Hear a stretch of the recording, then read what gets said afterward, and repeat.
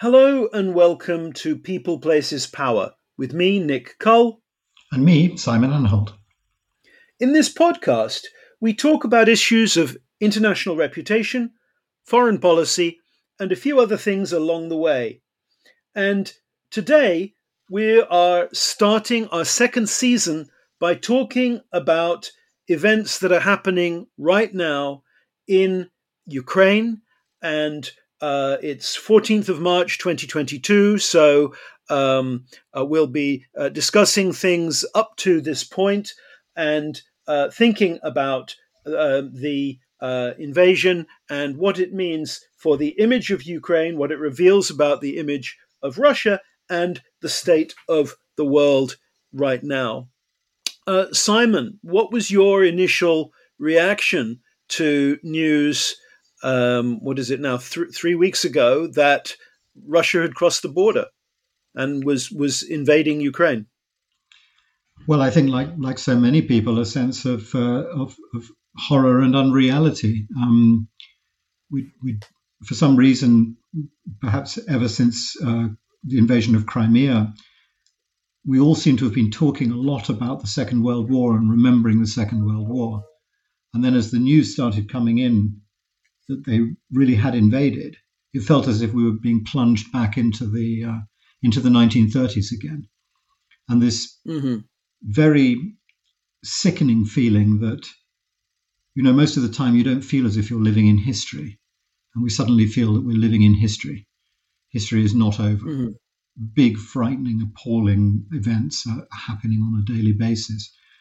And to people that we both know as well, and places that we both know, and utterly unthinkable, and yet it's right there on our televisions. Yes, absolutely. And like you, I'm sure I have a number of friends in Russia and a number of friends in Ukraine, and I'm talking to them as often as I can. So getting the sort of unvarnished view of at least a handful of individuals directly from the places where it's happening, and that's a rather unfamiliar sensation as well.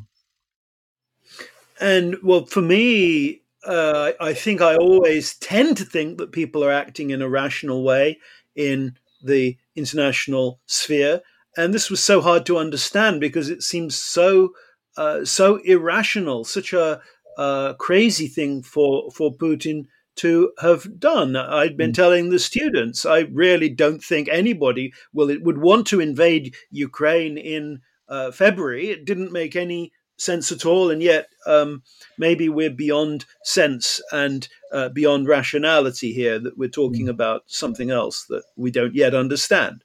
Yes, or at the very least, a perspective on the world that's so radically different from our own that we can't even imagine it. Yes, absolutely.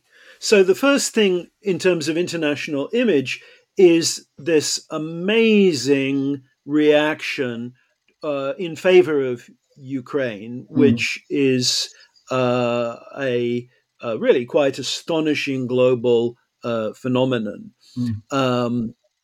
I was trying to think of precedents for this. It reminds me, I was fortunate to know all my grandparents well, but I remember them talking about the feeling in Britain after Belgium was invaded in 1914, and the great surge of sympathy for gallant little Belgium, and people having songs about Belgium, put the kibosh on the Kaiser, and it seems like that kind of surge of feeling, the surge of feeling for David versus Goliath, but also as a historian, I've studied the US reactions to World War II, and this is very like the way in which the United States embraced Britain in 1940, and particularly took to Winston Churchill, because I think that this the feeling for President Zelensky is really extraordinary. But what did you think about it? This the whole world suddenly turning yellow and blue. Yes, absolutely. Well, it's something that we've discussed before and we've noted before, that it seems to be a cultural universal that people like underdogs, that they warm to them. one of the things that I've seen from my research over and over again is that countries that are perceived to be bullied by a country that is not highly regarded nearly always end up with a positive image purely as a result of that. So, for example, Tibet is a very good example. We included it once in the Nation Brands Index, and it ended up with an enormously powerful image. Very much liked and admired, even though it was very clear looking in detail at the data that the majority of people who were ranking it so high really didn't know anything about it at all. The only thing that they knew was that it was bullied by China, which was perceived to be a bully. So I think that certainly that mechanism is there.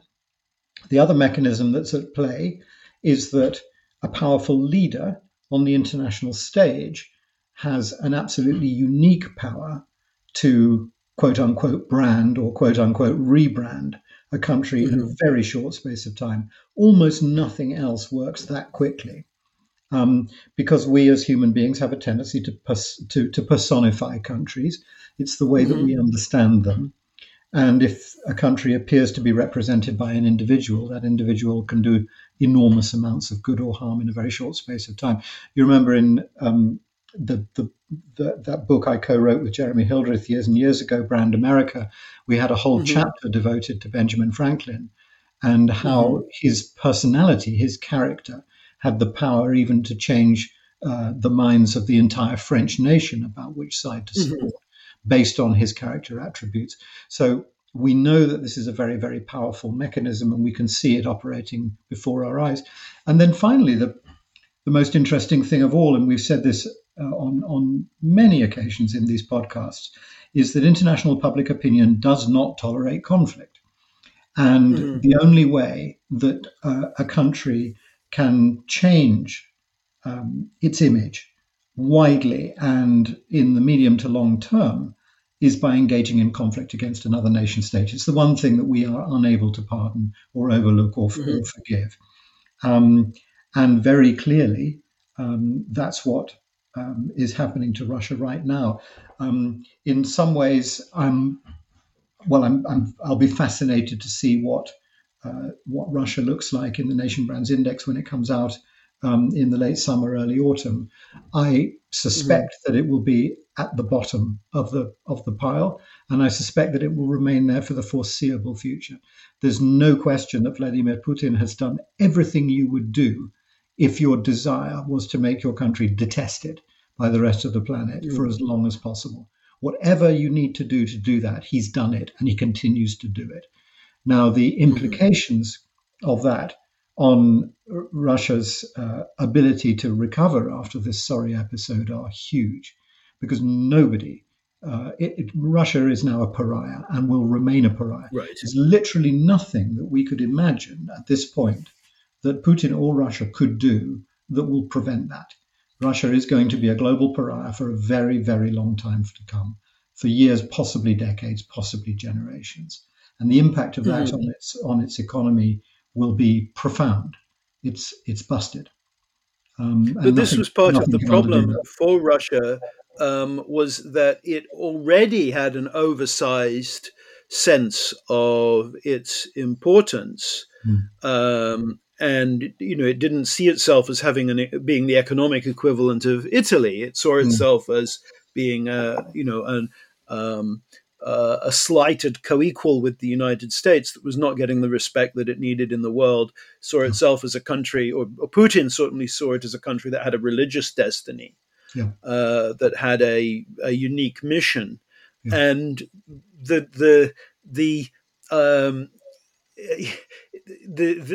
that has been so, or the reemergence of Russia has obviously been undercut by this. Yes, and it's so interesting because of these delusions of grandeur.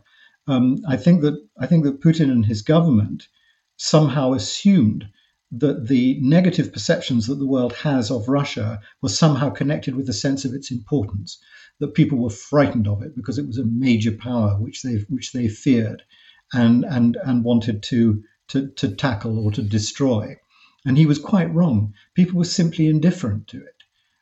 Because it's not interesting and it's not pleasant to think about.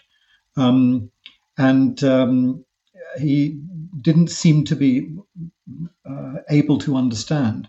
The people, most people, many people around the world just didn't seem to think that Russia was worth thinking about, and that was the main reason why it ranked as low as it did in most of the indexes. Which was mid-20s. Yeah, It was that's sort of right. stable in the mid-20s, wasn't it? Yeah, just not very important and not very interesting and not terribly nice and not terribly impressive. So already it was in a very vulnerable state. But what's the interesting thing is what's happened to the image of Ukraine. Now, you and I have spoken more than once in the past about national image being a security issue, and Mm-hmm. we spoke indeed about Ukraine on this topic prior to the invasion, saying that it had a vulnerability in the sense that it's not a country that people around the world, on the whole, know much about or admire particularly. And that Mm-hmm. vulnerability is a serious one because it means if other countries are ever called upon to defend it, the leaders of those countries will know that they can get away without supporting Ukraine because nobody much cares or knows about Ukraine. Mm-hmm.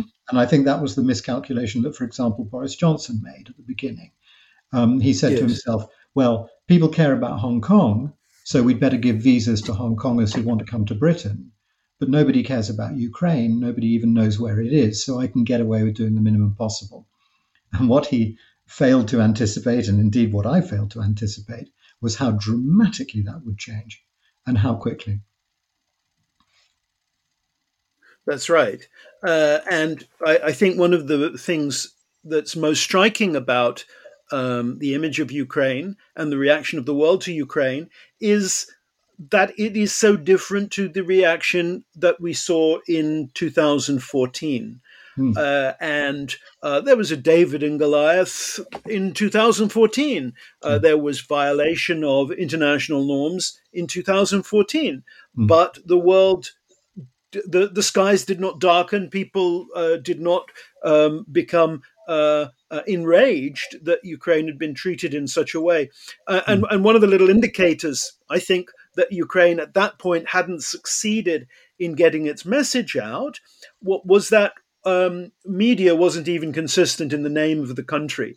You Hmm. still heard people refer to the Ukraine. Hmm. They were still pronouncing Kiev in the Russian manner as Kiev. Hmm. And therefore, I think we can look at the contrasting reaction right now in 2022 as indicating that Ukraine had done a good job in differentiating itself from the narrative that came from Moscow, in making it clear that it was its own place with its own history, with its own sense of self, its own plans, and that narrative wasn't clear in 2014. Hmm. People had as many ideas that overlapped with Putin as diverged from them, and so I've been really struck by the things that people miraculously seem to know about Ukraine that they didn't Hmm. know before. Yes. It's a very strong contrast. Well, the things that miraculously people know about Ukraine, the miracle is that people have suddenly found a reason to want to find out about it. And they're going and looking it up on Wikipedia and so forth. And that I've Mm-hmm. always thought is the real challenge, is getting people sufficiently interested in your country to want to access the information. So much quote unquote nation branding just consists of firing information about countries to people, Mm-hmm. oblivious to the fact that people simply won't absorb it if they're not interested. And the real challenge is, as we say in English, you can lead a horse to water, but you can't make it drink. It's And making him drink. Yes, that's right. and now people That's right. want to drink from the knowledge is out there. We live in a world where we're overwhelmed with knowledge. You only have to go to Wikipedia and find out about any country on earth. It's not the lack of knowledge that's the importance; it's the reason to want to access the knowledge that was missing. But I hear what you say about the difference between the invasion of Crimea and the invasion of the country as a whole. I think there may be that may be part of it, but I think there's a simpler, And broader. the support for the rebels in the Donbass and Russians crossing over and helping in Yeah, that conflict, and yeah. I which think that's was the world was uncertain about. exactly. I think the main reason why it didn't seem to have a tremendous impact on public opinion was because there's a huge difference between a big, powerful country, which often does such things, taking a small bite out of another country, and a country invading another sovereign state. So no matter how little people may have known about Ukraine, what they did on the whole know was that it was a nation. Crimea is a bit of a nation. And there's Georgia and there's Chechen, and Russia does this stuff. And on the whole, I think most people's reaction was, "Oh God, there they go again." Yes, absolutely. Causing local it was consistent with Russia's brand. It was consistent with what we know about Russia, as is the political repression, closing newspapers, this sort of stuff. Is not out of line with what people expect Russia to do in the world. Neither is the cheating in the Olympics. Unfortunately, that's an established story. When we were kids, we used to joke about the Russian weightlifters, the ladies having taken steroids. That was a really common thing to talk about. But this is different. Columns of tanks crossing the frontier like it's World War II is truly shocking and redefining of an image. I completely agree. And our response to it, I think, is one of the things that I've found most reassuring about the whole sorry episode. The response of sheer incredulity on the part of almost everybody under 40 looking at this. I mean, I hear my own kids who are in their 20s just staggered by this. What does this mean? That a country will just invade another country and drive tanks in and start shooting at people? It seems to be so antediluvian, so prehistoric behavior. And it seems to me to be a sign of how far the world has come, that we don't do conflict like that anymore.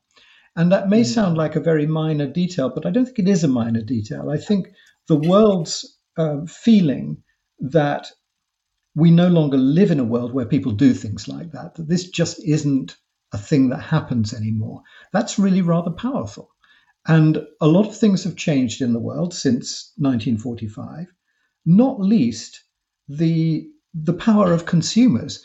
Consumers are now playing a major role in this conflict, which they've never really done before. A lot of the sanctions are being driven by corporations afraid of upsetting their consumers, which wouldn't have been the case. I agree. It's very, it took decades to get this sort of thing underway, to ostracize South Africa. Yes, absolutely. But this time, it's happened very, very quickly. And corporations that had turned a blind eye in 2014 have been obliged to do something. I was very interested that media, the big media companies like Disney, HBO, and so forth, who, by allowing their content to be available to Russian state media, had actually been providing the spoonful of sugar to help Putin's propaganda medicine go down. In the post 2014 era, and making it difficult for people who wanted to get balanced alternative news into Russia, because they had to compete with fantastic Western entertainment in Russian dub or with subtitles. So it's really interesting that now the media corporations don't want to be involved. The fast food companies don't want to be there. I think that's a very, very striking element. One more thing that shows how far we've come, how swiftly we moved to that position. Yeah, and whilst we're on the positive side, and I don't think it's in any sense in poor taste to talk about the positive side, I think one has to try to see both. I suspect that the day that Putin invaded Ukraine, the cheer that must have gone up inside the Pentagon would have been rousing, because here at last is an opportunity for the nuisance that is Putin and the nuisance that is Putin's Russia in the modern world to actually discredit itself or overextend itself sufficiently to wipe itself out. And if that happens, and it's increasingly looking as if that's the only possible outcome, we might have 20 years of peace and prosperity. If there's no Russian backing for all the other troublemakers, for Maduro in Venezuela, for the Houthi rebels in Yemen, for Bolsonaro, for Cuba, Mm-hmm. for Pakistan in some senses, for Iran, and so on and so forth, then we could genuinely be looking at decades of peace and prosperity, or at least a bipolar war between America and China. But certainly an opportunity for us to, as humanity, to start focusing on the things that really matter and get to work on climate change and get to work on climate. Absolutely. rather than having to worry about mad tyrants just trying to cause trouble. But on the one thing that must be worrying is by cutting Russia out of the financial network of the West, suspending those services like Swift banking, and those sorts of things, we drive Russia into an alternative financial structure, the structure that's focused on China. Yeah. This could end up being the war that makes the world safe for China and, to a lesser extent, India. What are the implications of this conflict for the images of China and India, for their positioning themselves on the world stage? Absolutely. And before we even come to that, we also have to remember the Second World War again, and remember that emerged not least because Germany, as the loser in the First World War, had been so thoroughly humiliated by the world, had been turned into a pariah. Its economy had been virtually ruined. And that was what created the fertile soil for Hitler to emerge. So we don't want to be setting ourselves up for that mistake all over again. The irony, if all the parallels between Hitler and Putin turn out to be wrong, actually Putin is Kaiser Wilhelm. The Hitler of Russia is yet to emerge.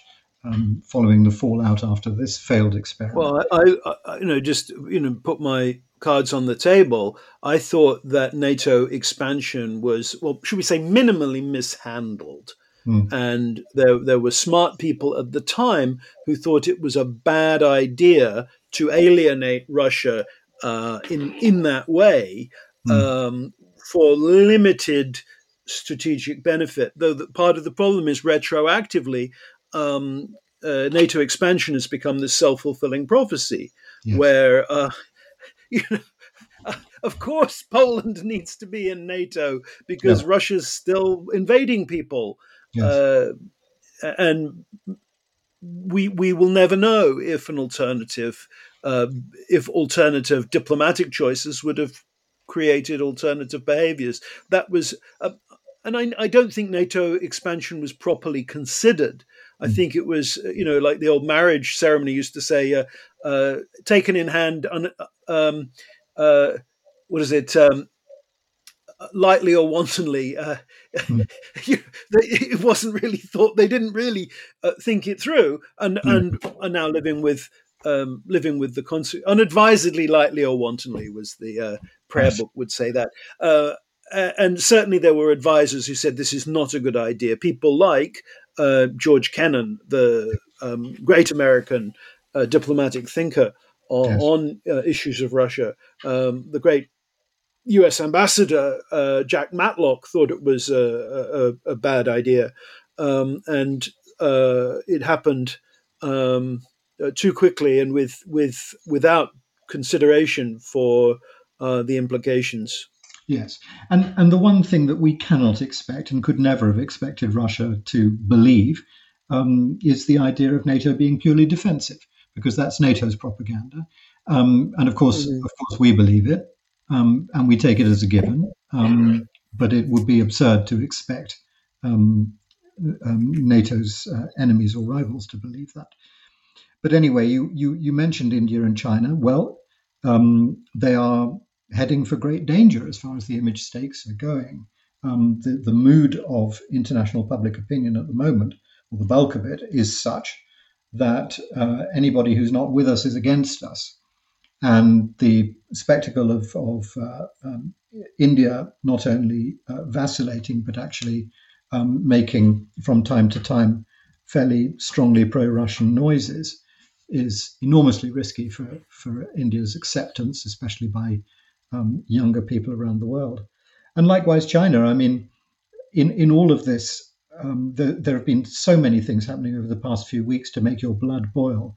But I have to say that nothing made my blood boil as ebulliently as the Chinese suddenly, for the first time in 40 years, choosing not to say that invading another sovereign territory is a bad thing.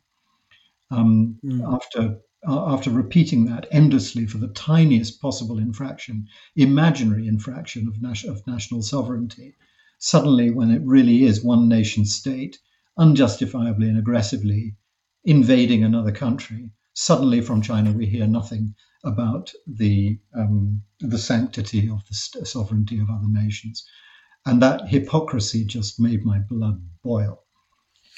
But I think that there are a few signs of China backing off from that, trying to play both sides, sending humanitarian aid to Ukraine.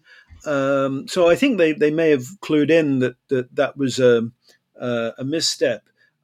India's neutrality, though historically completely consistent with what India has said and done in the past, has attracted a lot of negative feeling, and clearly has Indian commentators, at least, on the defensive.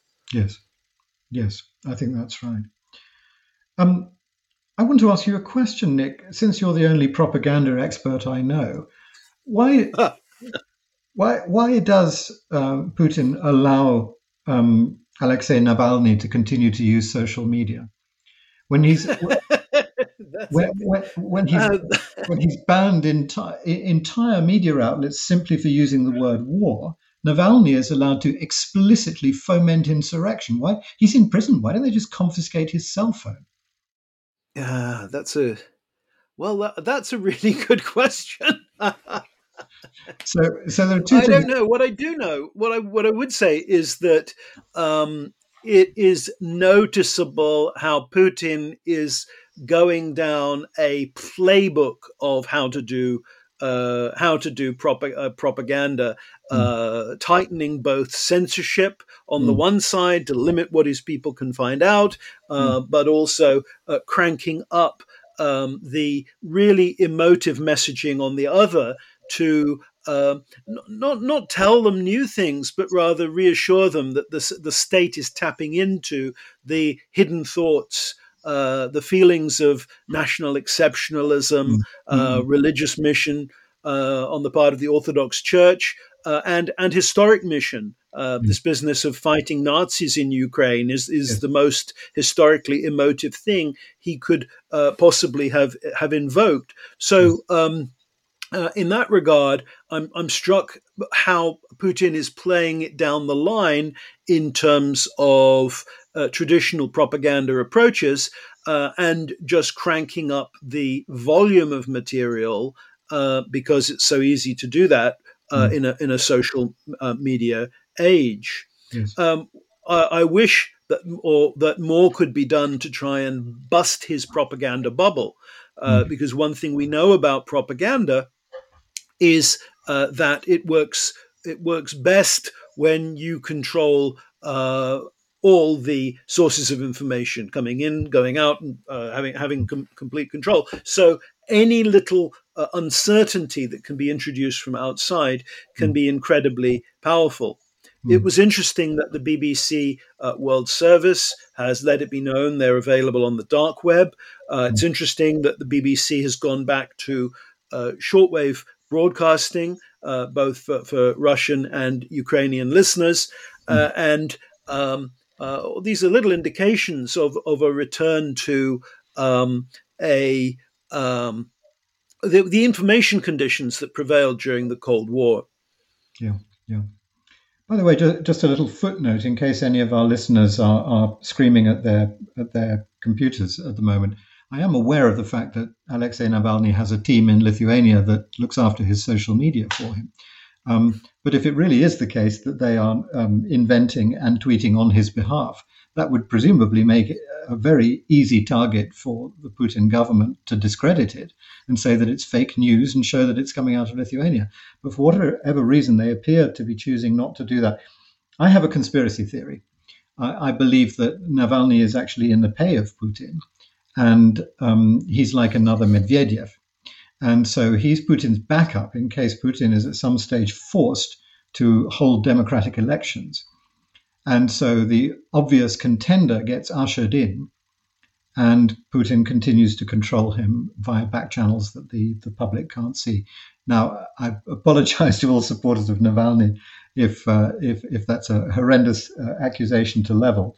It's simply a hypothesis which might be worth discussing. Well, I say, I'm certainly of the camp that does not think Navalny is Nelson Mandela. So he said some pretty horrible things. I'm suspicious. I'm suspicious of the way in which he has been portrayed as this great white knight who was coming in to save everything. So I would not laugh your suggestion out of court. No, I would entertain that, Simon. How you would find evidence to take that further, I don't know, but it's interesting idea. In the fog of PSYOPs war, it's very difficult to know what to believe and what not. But I was struck by reports of Navalny having referred to Chechens as cockroaches and having shown support for the idea of the annexation of Crimea. But then who knows? Who knows if he really said those things, or who knows whether they were simply... and certainly Putin is too smart a guy not to have a plan B, not to have a succession idea at the back of his head. But putting poison in the guy's underpants is not a traditional way of bringing along a successor. No, but did you see the underpants? No. We heard on the media the result of the press release. So right. What can we possibly believe? Anyway, enough of Navalny. But I do think that one of the worst things about this situation is the way that it opens Pandora's box for all of the most potent and most evil emotions to flood out. And some of my friends in Ukraine have been circulating a lot of very stirring nationalistic messages about the love they've discovered for their homeland and the hatred that they've discovered for their Russian brothers. And this is unfortunately necessary. One of the things that happens when countries go to war is that hatred and exaggerated national self-love have to be let out of the box because they are the fuel that enable young men to fight and kill each other. And you can't fight a war without them. But once they've been let out of the box, they're very hard to put back in again. And this kind of extreme nationalism is incredibly important right now for the Ukrainians. It's what they're fighting on. It's their fuel.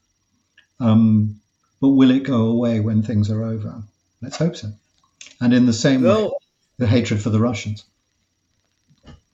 No, absolutely. And one of the cruel things about war is how even if people are reluctant to begin it, once you just have no particular attachment to the initial operation, once you are in a foreign country and people are shooting at you, you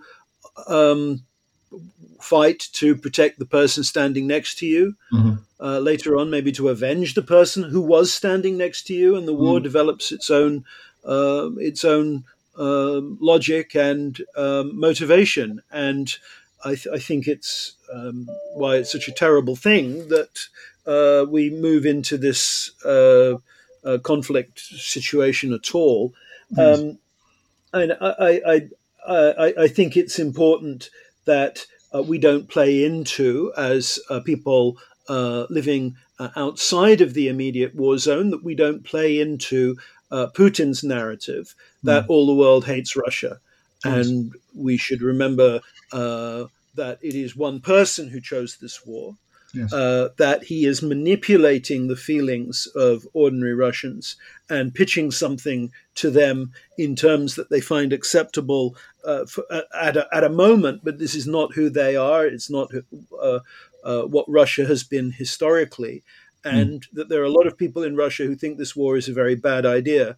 Yes. There's a tremendous brain drain going on right now. Yes. As many as 20,000 Russians from various sectors, education and computer science, leaving the country. And of course, the Ukrainian refugees have our first thoughts, but we should remember those people too, and look for a solution to this that is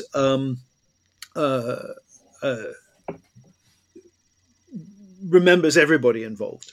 Yes, absolutely. And I was going to say precisely that. Let's spare a thought for the Russians who may dislike Putin, may dislike what he's done, or have no feelings about it whatsoever, but are likely to face prejudice for the rest of their lives. And they're unlucky in the sense that Russian is an immediately recognizable language. A Russian name is an unmistakable name. The Germans and the Japanese suffered from the same misfortune when they were pariahs in the beginning of the 20th century. A person with a Japanese name is very obviously Japanese. A person with a German name is very obviously German, and the mass prejudice against those people, whatever their individual feelings might be, is going to be a very serious problem for a very long time to come. And it's a terrible thing, but as I say, these feelings need to be unleashed at their full strength if wars are to be, if invasions are to be resisted, wars are to be ended. But then there's many, many years of trying to force them back into the box, and they don't want to go. Well, I think there's a lot to think about. It's interesting to see that diplomacy does seem to be moving forward. And some positive signals on the diplomatic front. Let's hope that as the diplomats say, an off-ramp can be discovered and a way out from this terrible situation. I think that we'll probably return to this before the season is done. Thanks so much for listening. I'm still Nick Cull. I'm still Simon Anhold.